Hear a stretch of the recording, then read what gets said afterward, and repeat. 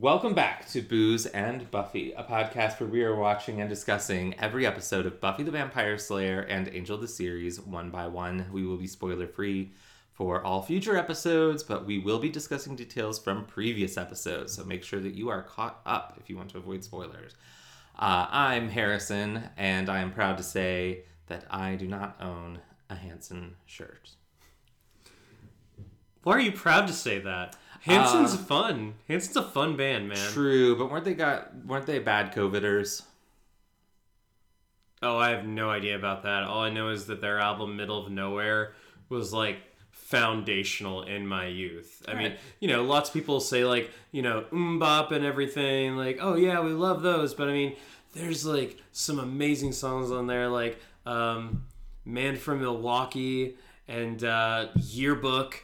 That song slaps so hard. Seriously, guys, go to YouTube, type in like Hanson Yearbook, and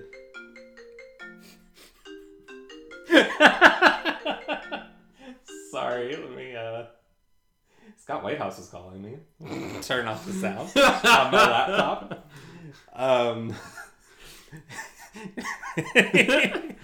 Go on, my friend. Yeah, go to YouTube, search Hanson Yearbook, and just be ready, because you would not think that the band that did Bop can reach depths like that. All right, I'm down. And by the way, I'm Jason, and I'll ride my loud bicycle wherever I want to, Buffybot. Right. Harrison, what episode are we watching this week? Oh, Jason, I'm so excited because we were watching Buffy, Season 6, Episode 1, Bargaining, Part 1. This is the one where we deal with a lot of feelings, a lot of emotions. In a Buffy episode? No way! Yes, the Scooby Gang is faking Buffy. They have a facade of her still being alive using the Buffy bot. But unbeknownst to Giles, Spike, and Dawn, Xander, Willow, Anya, and Tara are conspiring to bring Buffy back to life. And shit gets really fucking dark. It does. Really fucking quick.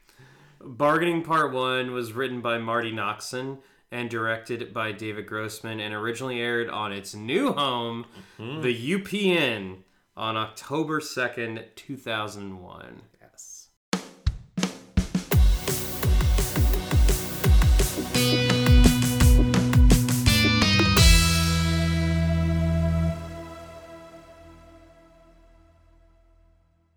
Jason, tell me and our listeners what you're drinking today. Well, listen to this. Ooze. It's a Narragansett. I know that like it's impossible to tell. Honestly, if there was somebody out there who could tell what a beer was just from hearing the sound of the can opening, that'd be the coolest fucking thing ever. I would love that. I can tell by the way that the sound reverberated against the can that is a PBR. I'm not gonna lie. Like, no matter the gender, I'd probably get a little hard for that. Because I'd be like, oh my god. But yes, it is a Narragansett, so thank you for providing that. Yes. And I'm drinking a Manhattan because that's what I wanted. And we'll still toast, but it's not gonna sound too great. It's a can against a Cosmo glass. It'll martini glass. Be better than when I tried just while we were recording remotely to like clink against my microphone. A toast. Gosh, I forgot that it's my turn to do toast when we do Buffy episodes. A toast to the beginning of the holiday season, whatever that means for you. Cheers. Cheers. Oh, that actually wasn't so bad. Yeah, I'm surprised. I think I managed to hit like right here where it was just the can was a little thicker. So, all right. So before we dive in, let's kind of get the elephant in the room out of the way of season 6 and its controversial place in the Buffy canon. So any listeners who have been listening to or been watching Buffy for a long time almost certainly already know. Season 6 is probably the most controversial Buffyverse season. Some people really, really, really love it. Some people really fucking hate it. I actually was not hot on it when I first saw it. There were specific episodes in it that I loved, but I remember thinking that there's like a lot of stuff that I wasn't a huge fan of, and it shocked me that there's so many people who said that this was their favorite season. But even just thinking back, I've only watched through the whole season once, but even just thinking back about it, there's stuff that I can say like, oh, you know, I was kind of taking it on face value, and there's a lot more to it than just what you see. But there's also some shitty stuff in it. Yeah.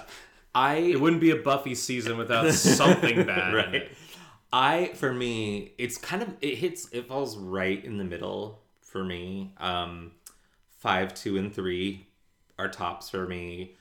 7, 1, and 4 fall toward the bottom end, and 6 just kind of falls right in the middle. I think 6 would rank higher for me, but it makes a very, very serious misstep with a major character arc over the course of the season that takes up much of the season. Yeah, I remember thinking about it, and like just when we were talking about it earlier, and I'm like, God, how long did that last?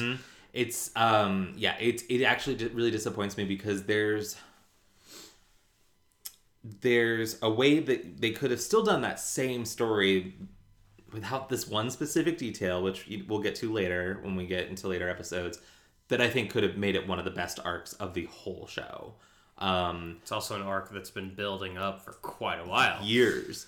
So it's disappointing that there's like you said, there's a lot of really, really rich stuff in here, but there's definitely a smelly fart kind of lingering in the air. Not in this episode though, because this episode fucking slaps. It does. Like I remember you saying how strong you thought this episode was even before we watched it, and while we were watching, I'm like, damn, this is a really good episode. It's so confident.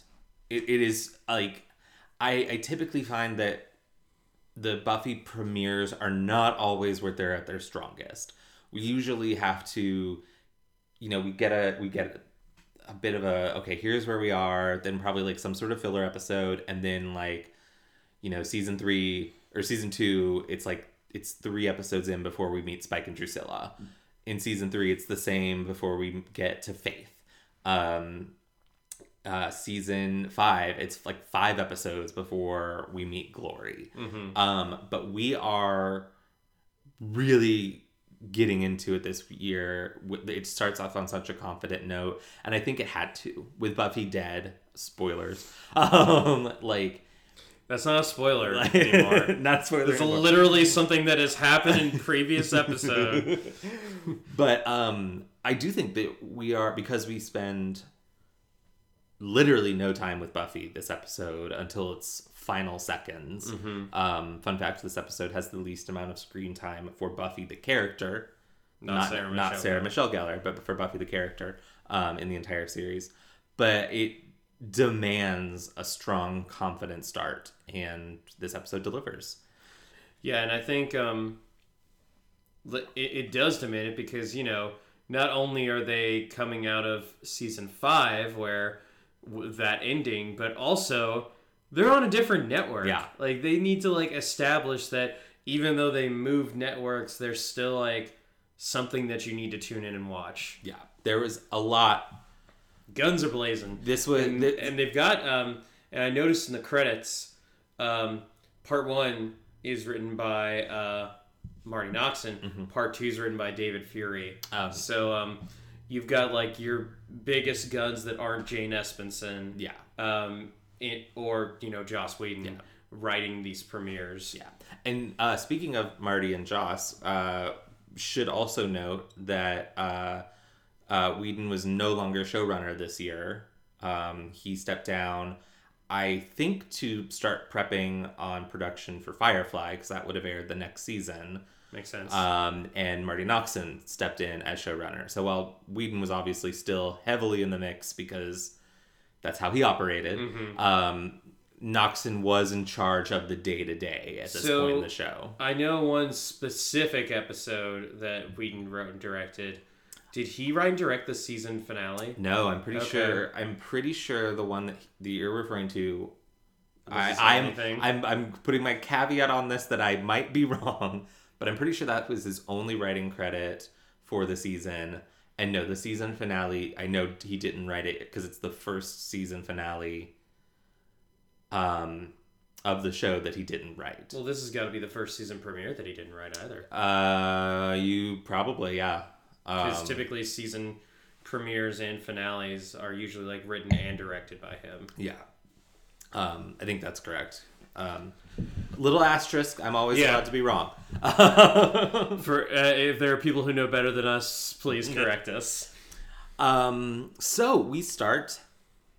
Where else could we start? It's the not graveyard! It's not just a Buffy episode. It's a Buffy premiere. So we start in the graveyard. Tara, Spike, and Giles are chasing a vampire who is they are not keeping up with. This is a super action-heavy opener. And I think the reason that it is because there's very little action for the rest of the episode. Oh, yeah. There's emotional action, but I'm talking about like there aren't too many other fight scenes in the episode, so they kind of like crammed it all into this opening one. And I'm like, damn, they're like going hard and fast, right? Yeah. You're absolutely right. Like, there's very little. It's an action light episode, so yeah, front ending it with that action. But it also is a great way for us to see, similarly in the season 3 premiere, how the gang is coping sans Buffy. I would say here, better than in the season 3 premiere. They've all got more skilled, and there's just more of them, and like, you know, a lot of the players are like leveled up. Yeah, like one, they've got a vampire, Spike. They have a more powerful Willow, and they have a robot. Yeah. So yeah, the gang is fighting this vampire. Willow is watching from above using her telepathy that she displayed last season as kind of a general sort of thing. Yeah, she's doing a Professor X. Yeah. And Spike has this really badass moment where I'm kind of jumping around here because I don't remember how it all happens, but Giles is like pinned by a vampire, and Spike gets like knocked back, and he just lights a cigarette, and Willow's like, "What the fuck, dude? Help him!" And he's like, "I did." Takes a drag, and then the vampire like goes up in smoke because Spike lit his coat on fire or something. Yeah. This is a big vampire too. It was a big one. Yeah. We usually see vampires are usually stunt people, so they're typically more lean, more muscular. This guy had the frame of like an NFL lineman. Yeah. And I don't know, like I found him more intimidating than a lot of the other vampires that we've seen, because he looked like, even without being a vampire, he could kick my ass. Yeah, no, I like that because it does make the threat feel literally larger. So if it was just like a run-of-the-mill vampire... Excuse me. Oh my god. If he were just some run-of-the-mill vampire, I'd be like, okay, why are they having so much trouble with him? But yeah, the fact that even without undead superpowers, I think this guy could throw half of our cast around pretty easily. I like it. But yes, we see the Buffy bot. She... we're not clued in immediately that it's the Buffy bot, but I think an educated viewer can probably make I know that the writers were trying to like go for the whole, wait a minute, isn't Buffy dead? And you know, they wouldn't like randomly throw something at you like a secret sister or something. Buffy's secret twin, also named Buffy, has all of her memories and experiences. But they successfully defeat the vampires, and the Buffy bot utters the iconic line after she stakes him, "That'll put marzipan in your pie plate, bingo," which is a result of Willow's attempts to program the ability to quip in the Buffy Bots oeuvre of skills. But apparently this is the one she goes to every time, according to Tara. We need to make shirts with that quote on it. Like a picture of Sarah Michelle Gellar. Maybe like with that little like scar that when that vampire gets a hit on her. And but it has to be, "That'll put marzipan in your bingo." It is my second favorite Buffy quip of the series. And it's not even Buffy. My favorite is I won't say the context, but it is in the series finale where Buffy says to a villainous character, "I want you to get out of my face," which only makes sense in context. Willow says, you should be glad that I got her to stop doing knock-knock jokes. Famous last words, Willow, because the Buffy Bot says, "Who's there?" And then we get a bit of a conversation where the Scoobies lament that the Buffy Bot it's not the same. The only real Buffy is Buffy, and she's gone. And it's a heavy moment, but luckily the Buffy Bot's there to lighten her spirits by repeating back everything she heard. That entire conversation followed by who? And I would have loved to have seen someone attempt a punchline. Not on the actual show, but like maybe in some bloopers. And then we go to our new season credits. Yep. We love new season credits. We got some season 5 scenes peppered in there. Mm-hmm. But there's as I mentioned at the end of season 5, there's a bit of a change. Yeah. Is Amber Benson finally in as Tara? No, you dumb shits. No. Pay her more? Absolutely not. Yes, the "and" credit is no longer Anthony Stewart Head as Giles. It is Allison Hannigan as Willow. Mm-hmm.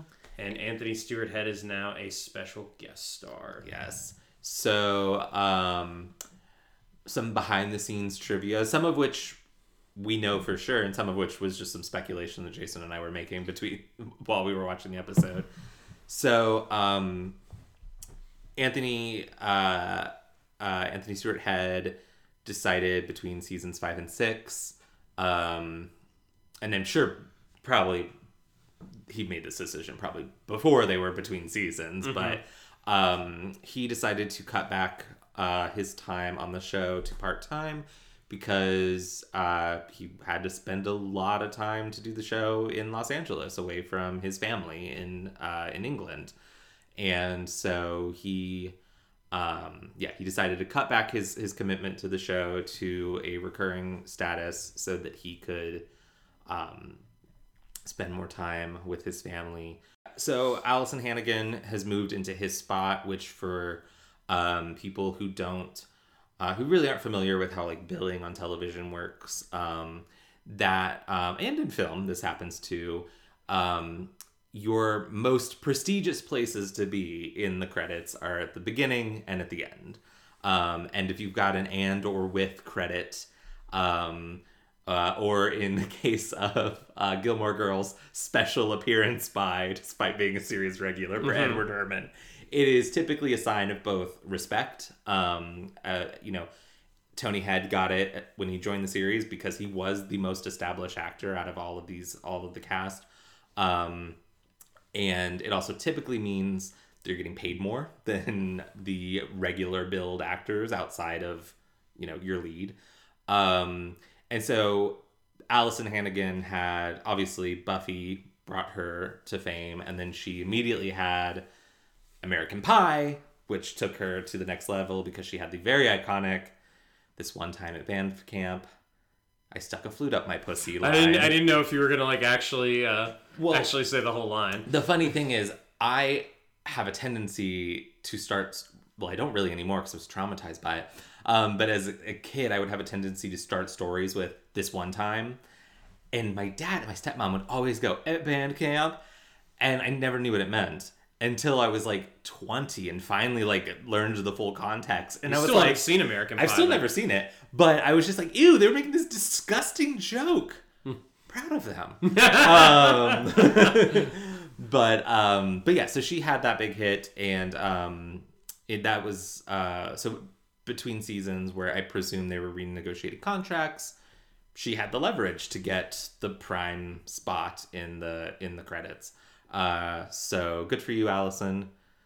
We stan a flute masturbating queen.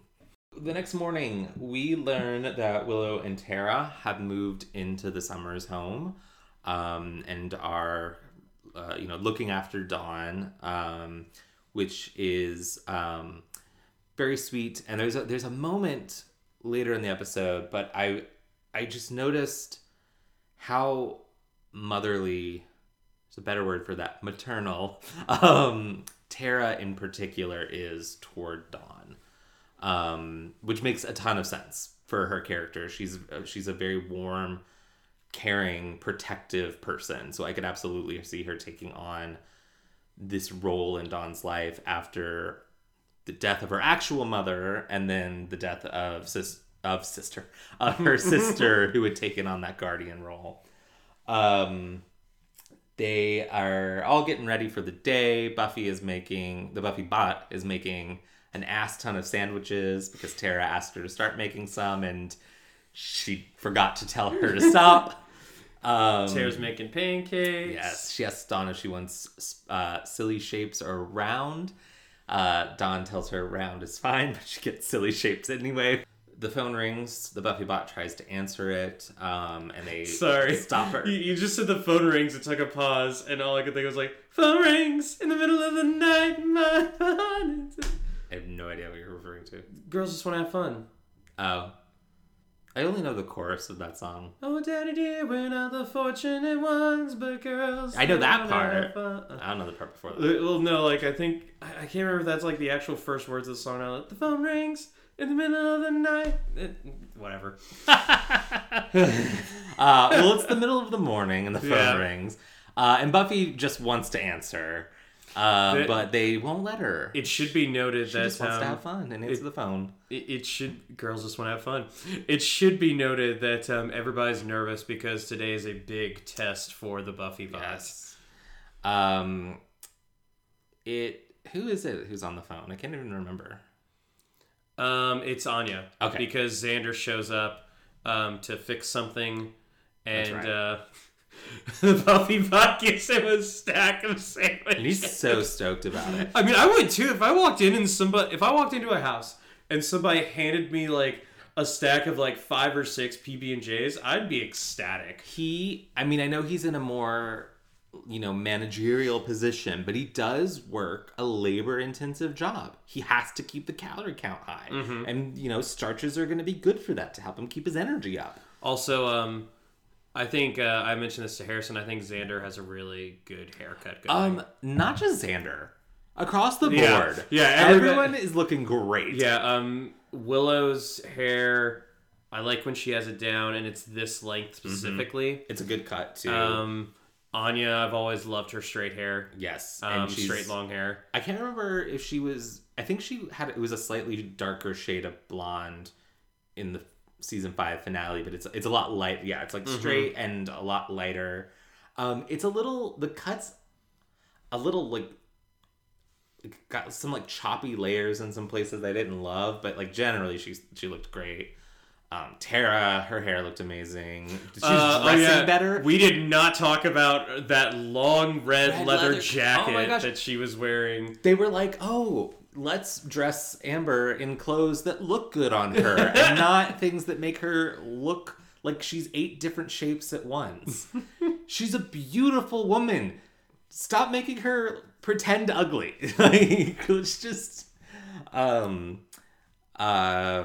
yeah, who'd have thought that with Buffy dead, the person like taking over the badass leather was gonna be Tara? I'm into it. The character whose hair is the worst this week is Spike. Yeah. His normally pretty like well maintained curls are pretty askew. So we can infer that he's not in a good place. Yeah, and he's not. But the gang decides that Buffy's ready for her greatest test. And that test is Parent-Teacher Day. Buffy immediately, the Buffy bot, trying to make that distinction, she sees the city of the future that the kids have made. It's their version of Utopia. She takes it very, very literally, and she's like, I don't know of a species of human this small, which Dawn passes off as her sense of humor. And I think this was after Zoolander, so I feel like that had. Do you think that maybe was jab. A specific joke? Yeah, like because one of the most famous jokes from Zoolander is when he like looks at the model of this fashion center, and Ben Stiller's like, "What is this? A center for ants?" Yeah, let me check my info. Check here. your math. Mm-hmm. I've only seen Zoolander once. I'm not like a giant fan. Okay. Came out. Okay. September 28th, 2001. Oh. So a little too close to the premiere date. So they would have had this joke written. Yeah. Before that movie came out. Apparently 2001, which is a hotbed for cities that are very small jokes. That's actually kind of crazy how close to this to this premiere date it was. In Mrs. Lefcourt's class, thank you, Buffy Wiki. But the Buffy bot reacts very literally to everything the teacher's saying. She says, school is a place where you learn. I made sandwiches for lunch every day, but the other teachers like really respond to it or the parents. Well, the teacher does too. The teacher. Well, the teacher says something along the lines like, we want to make sure that we know that kids know what school is for, and Buffy Bot stands up and says, "School is for learning." Yeah. And everyone just stares at her for a minute. There's a break, and and Dawn's like, "Oh God!" But it's like, exactly. Most people think that school's a social place, but we also want them to be just as excited about studies. And she says like, "Oh yeah, I helped make lunch today. I made peanut butter and jelly." And again, there's another pause, but then one of the parents like, "Tell me about it. I mean, my kid's been brown bagging it, but I'm still paying for the meal plan." And it actually spawns a fairly important discussion for this. Everyone just kind of projects their own things onto the Buffy bots, just literal statements. So here's a question: Did you have these parent-teacher days at when you were at school? There definitely were. They kind of took on the different forms. Yeah. I know there were like parent teacher. There was like open classroom nights where it wasn't like a formal thing, where it was just,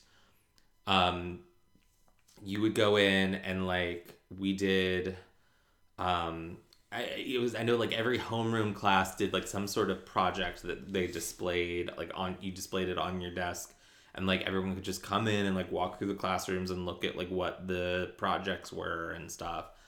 And then I feel like, and this was like in middle school, and then there were also like more formal like parent teacher conferences that were like, parents signed up for a time, and it was like a 10 to 15 minute long like sit down with the teacher where they just would like go over things.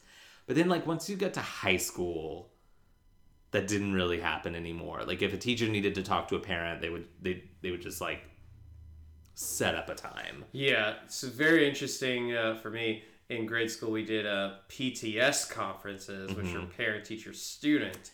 So the student was there for that. I think we might have done that too. These always coincided with the Scholastic Book Fair. Yes, it did. Hell yeah, it did. You kind of hope that if you had a good conference, you could then make your way to the book fair, which of course was open while the parents and students were there at night. And then they'd be like, "Oh, can I get something from the book fair?" Like, well, you had a good conference, so there you go. You try to get one of those 3-packs that was like Animorphs or Goosebumps or like one of those, and you get 3 of them, but they were never in the right order. So you're just okay, oh my gosh, getting Goosebumps and Animorphs books was like fucking Pokemon cards, like trying to collect them all. I was a little stranger in my choice of series that I wanted to collect all of. What was it? The Boxcar Children. Oh no, the Boxcar Children were great by Miss Gertrude Chandler Warner. And then in like at St. X in high school, they didn't have like any specific parent teacher nights except for freshmen. Freshmen, like that was like your parents would come, like wasn't the students. Parents would come and they would basically have like little 5-10 minute sessions in each class that you had. And we did that too. Yeah. But it was, you were right. It was only for freshmen. Did you all do for when your freshman year, did you do at Trinity, we did like a half day the day before the rest of the school started, where you would literally go to each class for like 15 minutes to just get your bearings, because Trinity and St. X were pretty big schools. So it was a way to like let the freshmen get their bearings before the rest of the school was there, and also just like know where their classrooms were. Yeah. So that was so our first day of school was always on a Friday. Yeah. But yeah, Wednesday would be short, like maybe hour-long sessions. First it would be seniors, then it would be juniors, then sophomores, and it would just be kind of like a general assembly orientation. And then Thursday was the orientation day for freshmen, where they did that. Yeah. And, figured out where the hell everything was. And then Friday was first day of classes. Then you got a weekend. I remember my one of my teachers said, I could really be down for this. 1 day of class, 2 days off. That's how it should be. Agreed. But yeah, no. So the Buffy Bot is a hit at the parent teacher day. So at the Magic Box, Giles and Anya get into a slap fight. We learn that Giles is planning on moving back to England, and while he will retain ownership of the Magic Box, he's leaving Anya in charge. I personally cannot think of a better person to put in charge. Maybe they should hire that like the employee that's on is one employee that he has. I mean, it maybe wouldn't be the worst idea to hire someone part-time whose job is primarily customer facing and let Anya handle the business side of things, but regardless. And Anya's getting impatient because Giles keeps pushing his plans back. We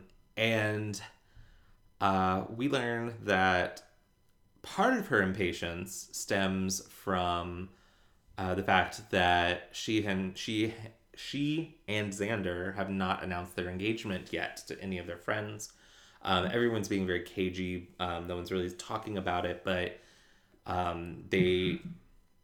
she's stressed because Giles is leaving but not leaving, and she wonders if he even should leave because of what might happen. And Xander doesn't want to announce their engagement until they know for sure how things are going to go out with something. It's Buffy's resurrection, my friends. Yeah. If you haven't watched the episode, that's your fault.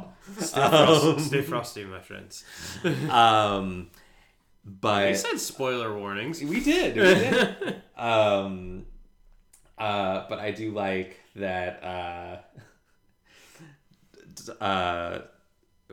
Anya's like, this whole wedding thing was your stupid idea. I didn't ask to be crazy.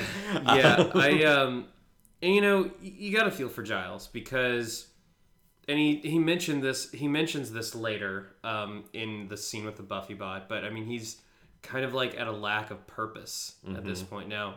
And he was feeling that way last season too. Yeah. I'm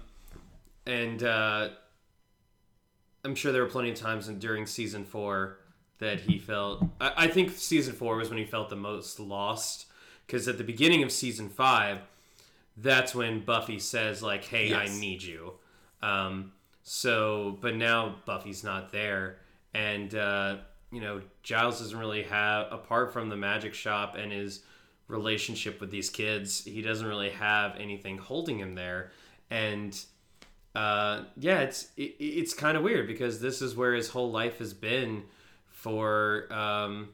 Was he in America before Buffy went to Sunnydale High, or it couldn't have been much long. No, too long before. I would say because they referred to him as the new librarian, so he would have.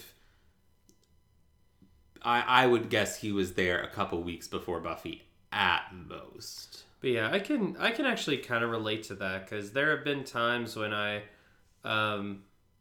maybe try to hang out with a group of people that are at a place that I like used to frequent, or and it's all like maybe younger people, and a lot of people that I know have moved on, and it's like this just doesn't feel like what it used to anymore. Yeah, I feel like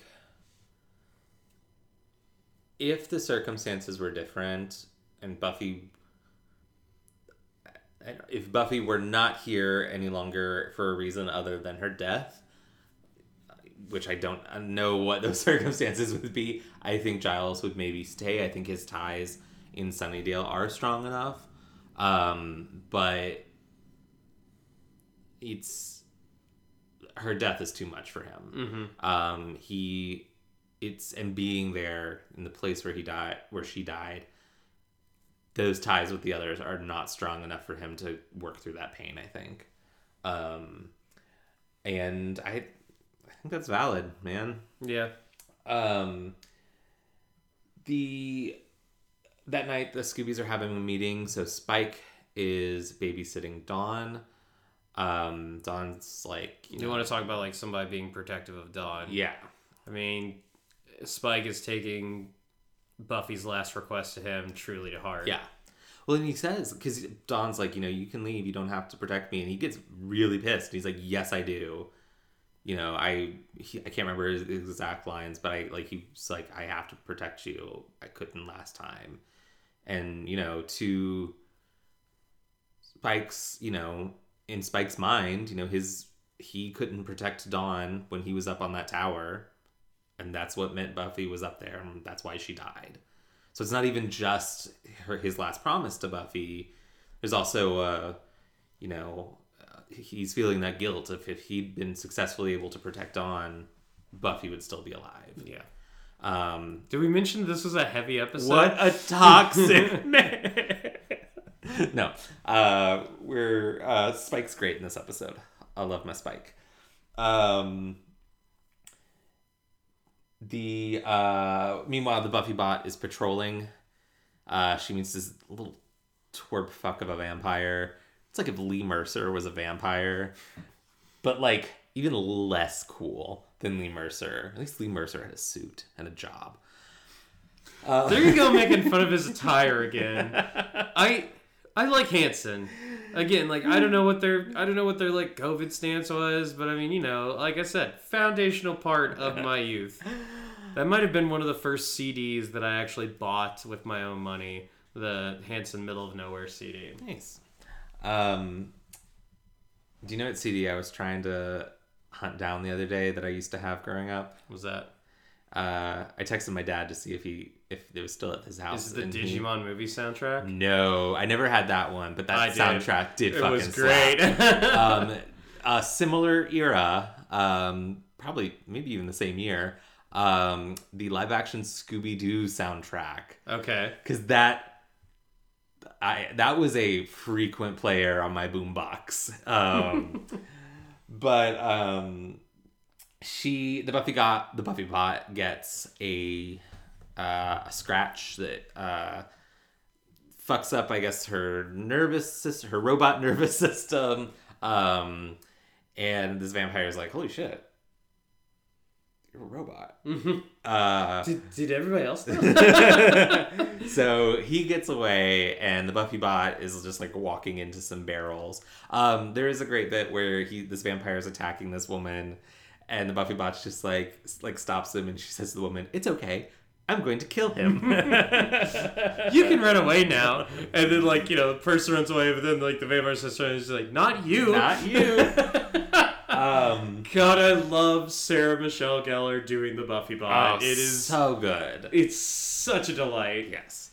At Xander's apartment, the Scoobies have met. And I'm just for the sake of ease for this episode, when I am referring to the Scoobies, I am referring to this core four of Willow, Xander, Anya, and Tara. I recognize that Dawn and Giles are Scoobies. Also yes, the secret Scoobies. Anya has found on eBay the last urn of Osiris, and also a limited edition Backstreet Boys lunchbox for a friend. It's another boy band reference, 2 in 1 episode. Yeah. I really love, there's just a great shot of after Anya does the correction of a friend that Tara just kind of looks at Xander and smiles. I love that that Tara just always knows. She's so perceptive. Well, I mean, it wasn't subtle. Yeah. And they, this is where we learn, like, officially that they plan on resurrecting Buffy. This urn is almost the last thing they need. Everything is in alignment, and Willow declares they're going to bring Buffy back to life tomorrow. And this puts Xander in particular into a bit of a panic. This moving from the theoretical into the, like, we're going to do it. I have to say, I'm on Xander's side here. Me too. I mean, he's saying, he's saying, we need to think about this. We need to talk about it. This is heavy, dark stuff we're messing with. And let's be honest, there's a reason that they are not telling Giles. Yeah, and because they know he'll say no and stop them from doing it. Yeah. One thing I love about not just Tara in the scene, but also Tara in the resurrection scene at the end of the episode, is that she knows the dangers that come with this. Like, she says, like, yeah, of course it feels wrong. It's against every single law of nature. But she still is going through with it because she trusts Willow implicitly. Yeah. It's this whole scene is I agree. I like that. I love her trust in Willow. I also love that she's just like, yeah, we maybe shouldn't be doing this, but it is what we all agreed on. And the trump card, Willow's holding him to it. Oh, she is. And Willow, Allison. I mean, they're all really good in this scene. The majority of the scene is Willow and Xander. But Anya and Tara are really great support pillars in this. I do appreciate that they're worried. He's like worried about Buffy coming back wanting brains, and Anya's like, oh, it's a common misconception. Zombies only eat brains if commanded to by their zombie master, which Tara enthusiastically nods with, like, she's right. She knows what she's talking about. But it is, Willow's the one, this is kind of her trump card in this argument, is that, Buffy, this isn't like Dawn trying to resurrect Joyce. Buffy died by going through a mystical portal energy. And, they buried her body, but they don't know what happened to her soul. And she name drops Angel's time in a hell dimension. Yeah, after he got sucked up by Acapella. Yeah, and that is what Willow is terrified has happened to her friend.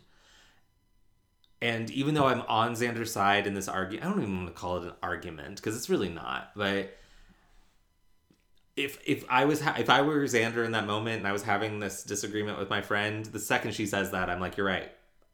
Like, even if I was having misgivings, I think hearing that, I mean, God, Xander doesn't even like Angel. And he's like, because it is compelling. It is a compelling idea that Buffy could be suffering in a horrible hell dimension because she was killed by going through a portal to a hell dimension.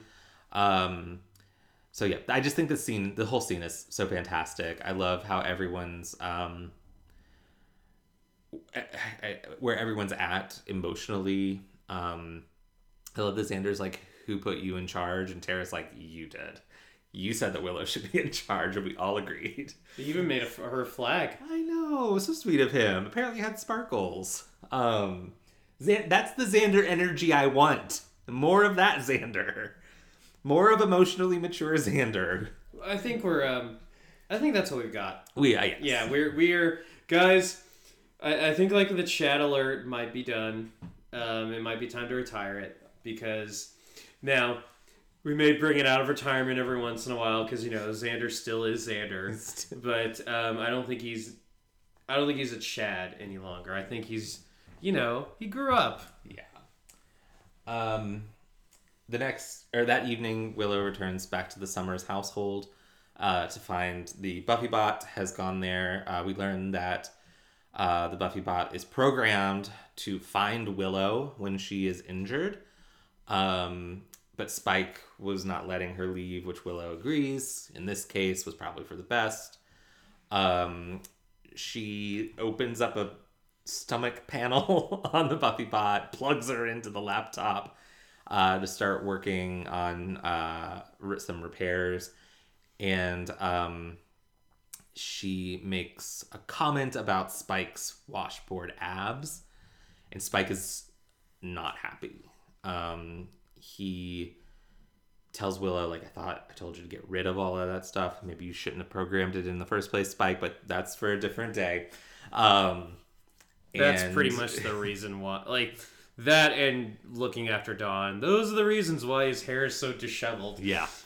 But after Spike leaves, the Buffy bot kind of is like, I don't understand why Spike doesn't like me. And Willow tries to comfort her, and she's like, no, it's just, he's just a vampire. He gets cranky. And the Buffy bot, this is actually, I'm like, shouldn't be heartbroken for the Buffy bot, but like the Buffy bot's like, no, he doesn't look at me anymore. And then while she's telling Willow this, Willow is also basically unable to make eye contact with the Buffy bot. We missed it in the early part of the episode in the breakfast scene, but they do say that they want like her to be like the best that she can be at being Buffy, and the Buffy bot says, of course, because I'm your sister, and like goes over and hugs Dawn, and Dawn doesn't really hug her back because, and if there's anything that's missing from this, I'm expecting a bigger reaction from Dawn about this Buffy bot thinking that it is Buffy. You obviously get this great reaction from Spike. Mm-hmm. You got some pretty good reactions from Anya and Giles in the next scene.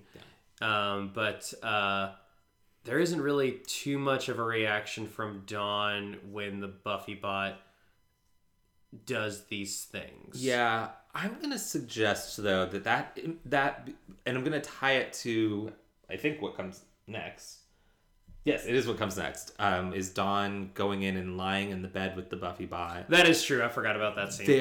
No, you're right. They all kind of react to it in a bit of a like, this is kind of traumatic for us to have to deal with, because of course it is. And it is traumatic for Dawn too, I'm sure, but she's at a different level of maturity than the other characters. So I imagine that even though long term not good for her, like in the short term it probably brings her some comfort. Yeah. That she has a facsimile of her sister. Good use of the word facsimile, Harrison. Good job, Mr. Ryder. Yeah. I'm about to retract what I said before because I realized that I said that and completely forgot about the scene where she gets into bed and cuddles up next to the Buffy bot. I know, but I don't think you're wrong though. I think you were just pointing out that the characters are having different levels of reactions to her, from Dawn taking a certain amount of comfort to Spike's anger. And hey, when it comes to robots and Buffy, we've come a long way from Moloch. Yes.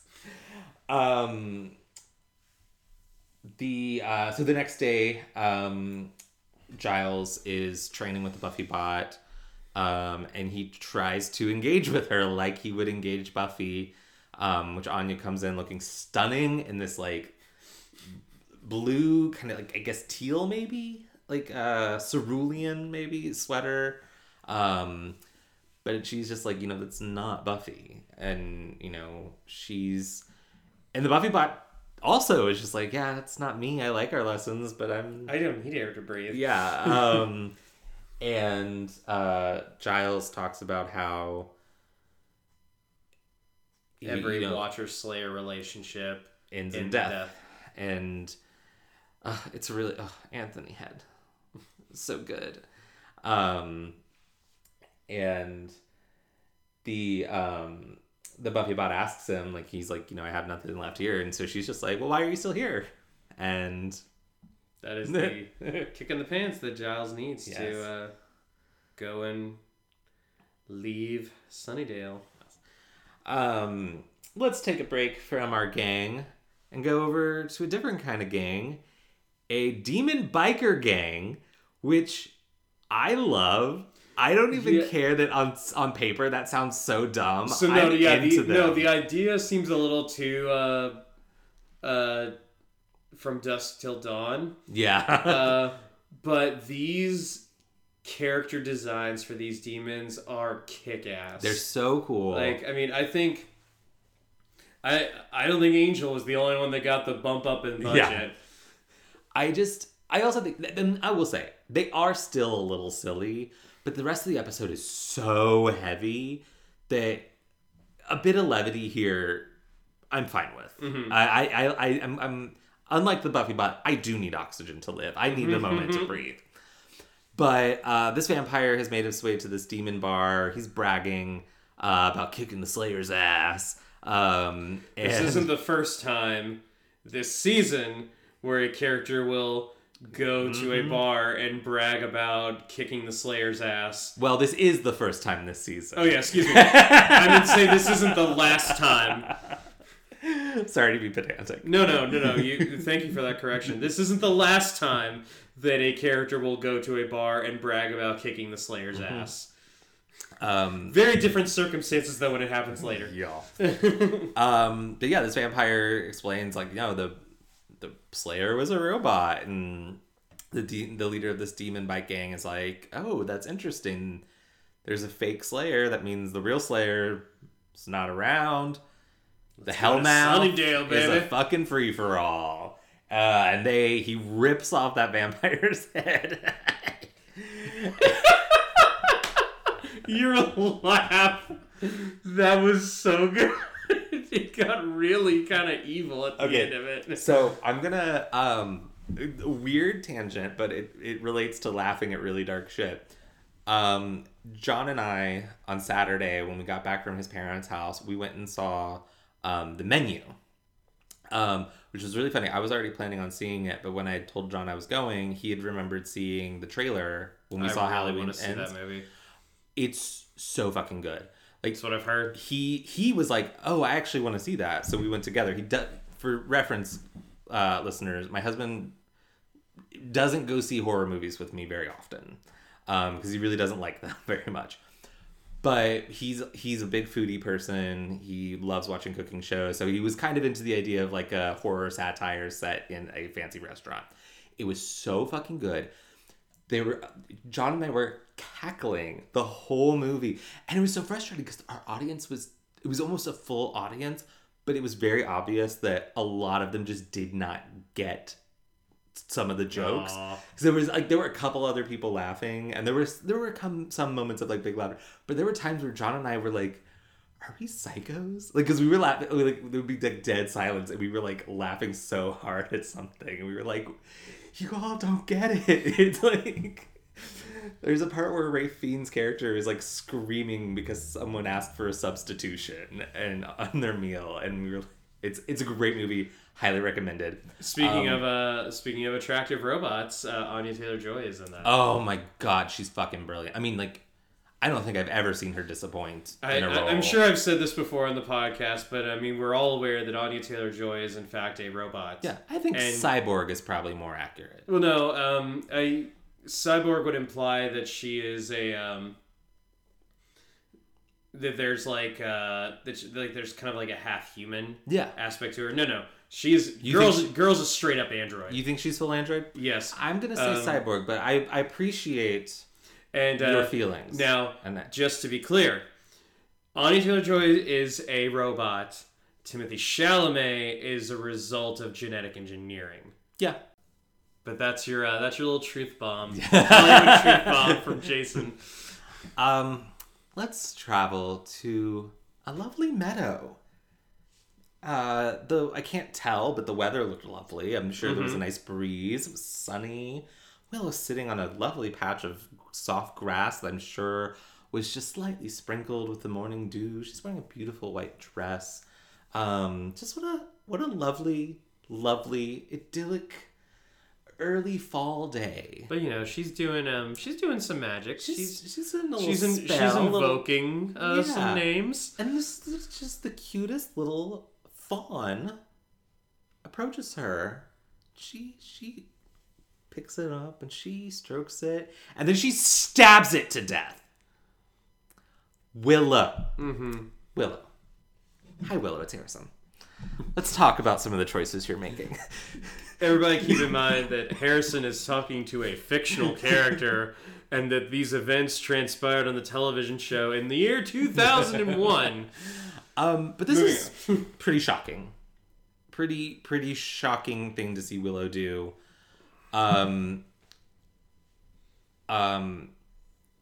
Later on, Willow will lie to her friends that she went to a black market to get this ingredient that she needed. She doesn't tell them that it's blood.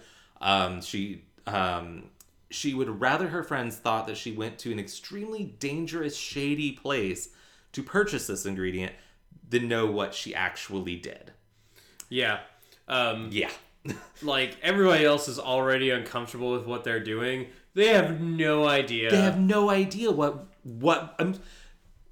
I mean, listen, it's pretty safe to say that if you're stabbing baby deers for your spell, that's some dark shit. That's some dark shit. Yeah, we talked about how Angel had to, like, you know, find all this stuff from the visions that Wolfram and Hart put into Cordelia's head, and they're like, these are all like artifacts of like the powers, and you know they're meant to be like good, and he's like, ah, shit. Yeah. Willow's dealing in some dark stuff, and lying to her friends about it. So that's not great, Willow. Gee, I wonder what a theme of this season is going to be. At the Magic Box, the secret Scoobies have gathered. They're all very stressed about doing this very dangerous spell, but they don't even know how stressed they maybe should be when Anya finds that Giles has left a note. He's doing an Irish goodbye. And the Scoobies say, no. We're not about that life. So the secret Scoobies and Dawn show up at the Sunnydale airport, because this was, despite airing post 9/11, it was presumably written and filmed pre 9/11, and they are able to go straight up to the gate, to the boarding gate, which not anymore, with Yeah, I think I only flew once before 9/11. Yeah, I did too. And that was like when I was in second grade. So I barely remember it, especially because like it was kind of a almost Home Alone-esque mad dash to get to the airport. You thought I got separated. Yeah, for a second I was just like, oh my God, you got lost. No. Just, run Rudolph. But, it's very strange because now, how long? I don't know if you remember this. I mean, we were both fairly young when it happened, but how long did it take for them to implement all of those TSA like searches and everything? I think pretty quickly. Really? I think I mean, I could be wrong, and I'm not going to look it up at the moment for risk of going too long. But I feel like, planes were grounded for. I think when they reopened the airports and got planes back in the sky, they at least had rudimentary versions of those rules in place.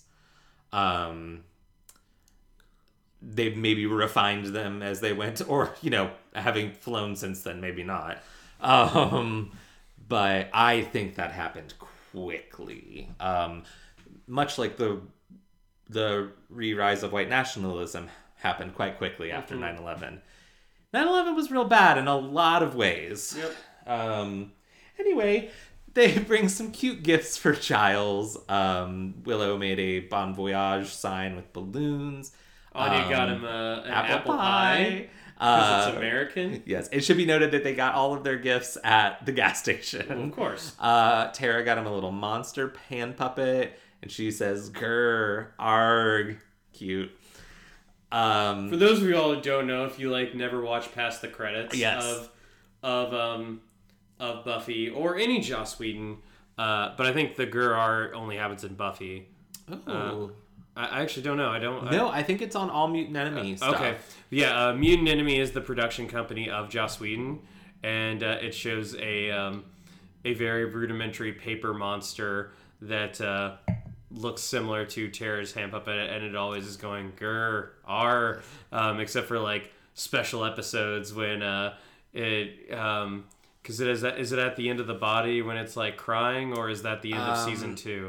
At the end of season 2, it says, I need a hug. Okay. At the end of the body, it doesn't say anything. Okay. And I think it just looks out at the audience. Okay. I don't know if it's crying. It will say something different at the end of Once More with Feeling. I know that. And then there's a season 7 episode Storyteller where it does something a little different too. But yeah, the typical thing is that it is going across the screen saying grr, arg. So what Tara's doing is a little reference to that. Cute. Xander wanted to get him some malt liquor, but the guy in front of the gas station wouldn't buy it for them. Just a reminder that our characters are under 21 still. Yeah, that's a weird reality check. I believe they're all 20 at this point. And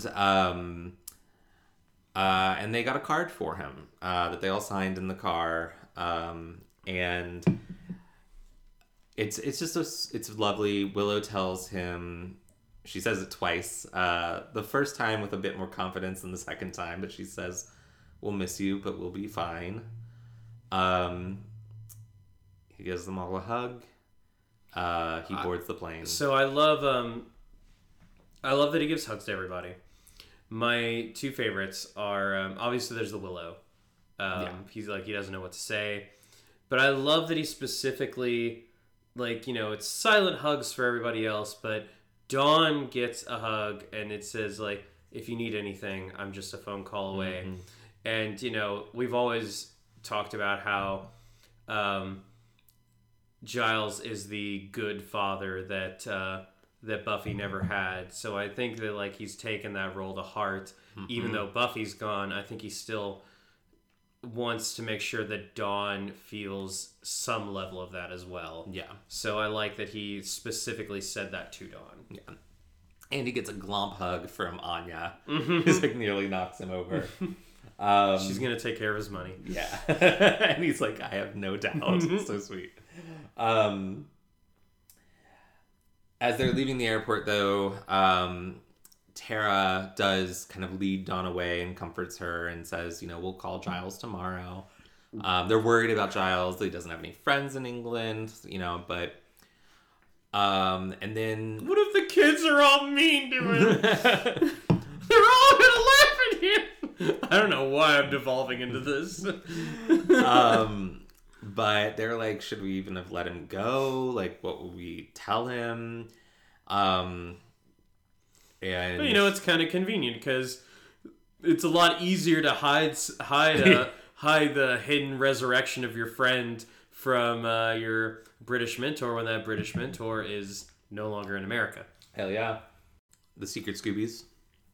they go to Buffy's grave, where they prepare the spell. Anya, Xander, and Tara are holding candles.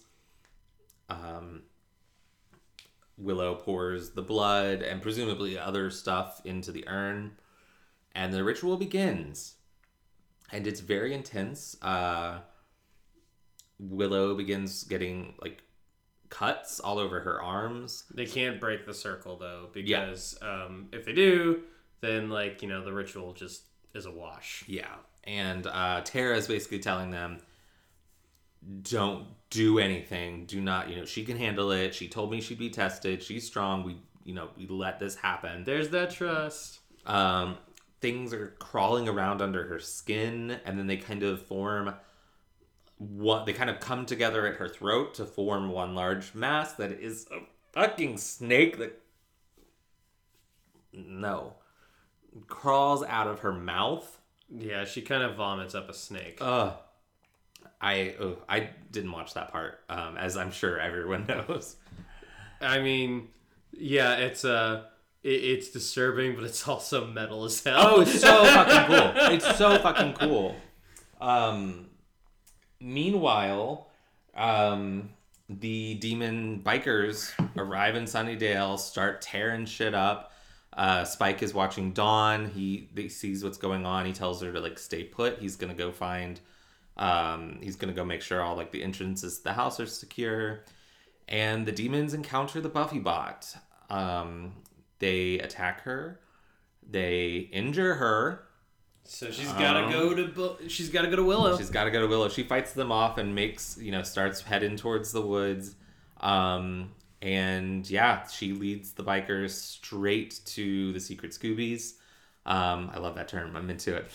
And in the scuffle while all of this is happening, the urn is broken.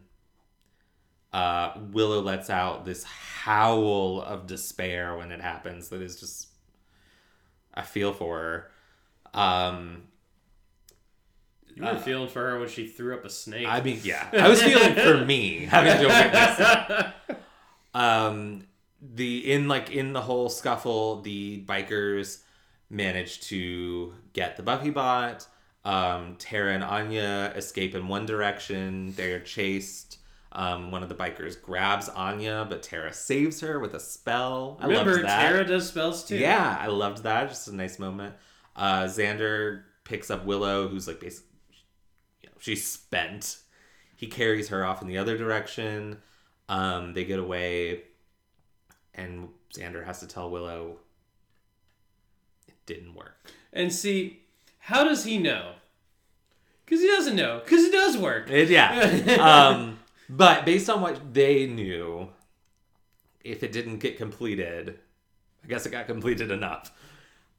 Because we go underground. We go into Buffy's coffin.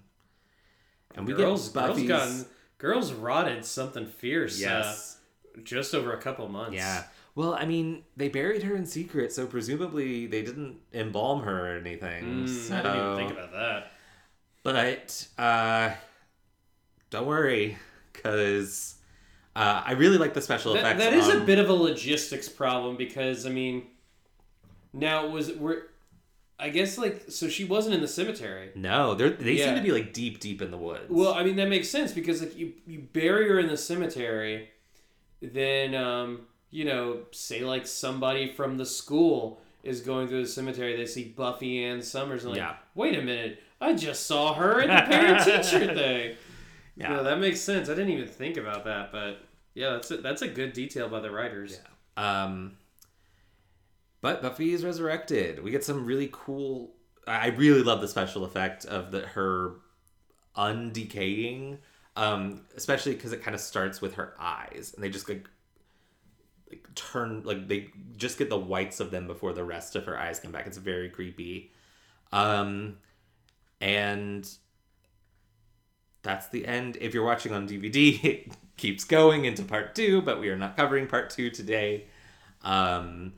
But that is bargaining part 1. We end with Buffy resurrected, but unfortunately still in her grave, which is not a great place to be if you're not dead.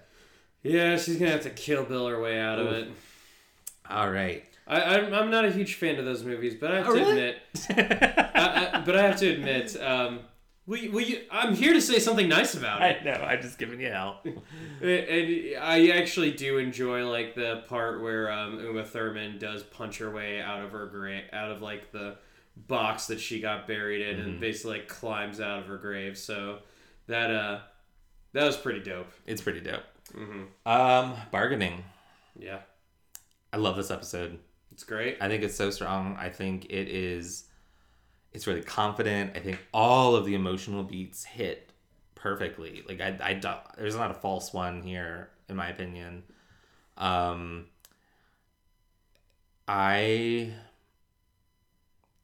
5 out of 5 for me.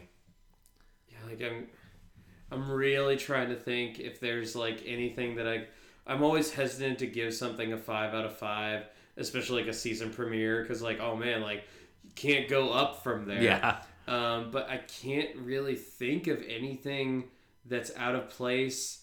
I mean, it is one of the heavier episodes of Buffy that we've had, but at the same time, you also have like the Buffy bot making stacks of peanut butter jelly sandwiches and being like the absolute hit of Parent Teacher Day, and that's objectively hilarious. Yeah. I gotta give it a 5 out of 5 too. I can't believe I'm saying that about a season premiere, but it's a strong premiere. And I just, even outside of just resurrecting Buffy, I feel like it resurrects her in such a way that it gives it stakes. So I don't feel like it makes her sacrifice in season 5 less emotional or mean less.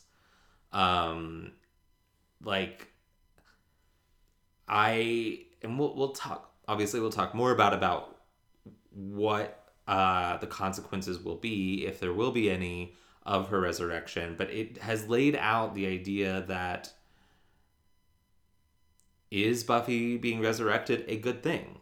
Mm-hmm. You know, that is what this premiere is started to ask, and we'll definitely explore that more next week. Yeah, this is a very large can of worms. Yeah. So, yeah, I'm just stoked. I'm stoked. I love this episode. I feel like season 6 is going to be one that's going to be difficult to talk about in terms of spoilers. Spoilers, subject matter, theme. Yeah, you are not wrong when you said it was one of the most divisive seasons of Buffy. Yeah. So yeah, but I'm excited to talk about it. And to talk about season 3 of Angel. I think we've got a lot of good stuff coming our way. We do. So, all right. Is there anything else you want to say before we pop out of here? No, I'm good. Out of this weasel. Thank you for joining us on Booze and Buffy. We'll be back next week with Buffy season 6, episode 2. Can you guess what it's called? Bargaining Part 2. Yes. I am Harrison. You can find me on Instagram at Harrison Alexander Kaufman, and on Twitter at Harrison Kaufman. That's COFFMAN. And I'm Jason. You can find me on Instagram at YamiJ357.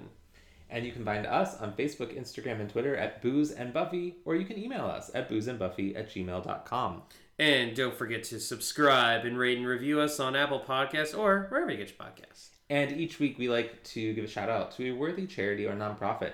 This week, we are highlighting the Center for Loss and Bereavement. Pretty on point. Yeah. The Center for Loss and Bereavement is a nonprofit organization that provides professional counseling, support, services, and education for those individuals, couples, and families dealing with loss and bereavement. Visit www.bereavementcenter.org for more information. And as always, go slay. And be gay. Ta-ta. TTFN, ta-ta for now. TTFN, ta-ta forever. The Tigger movie.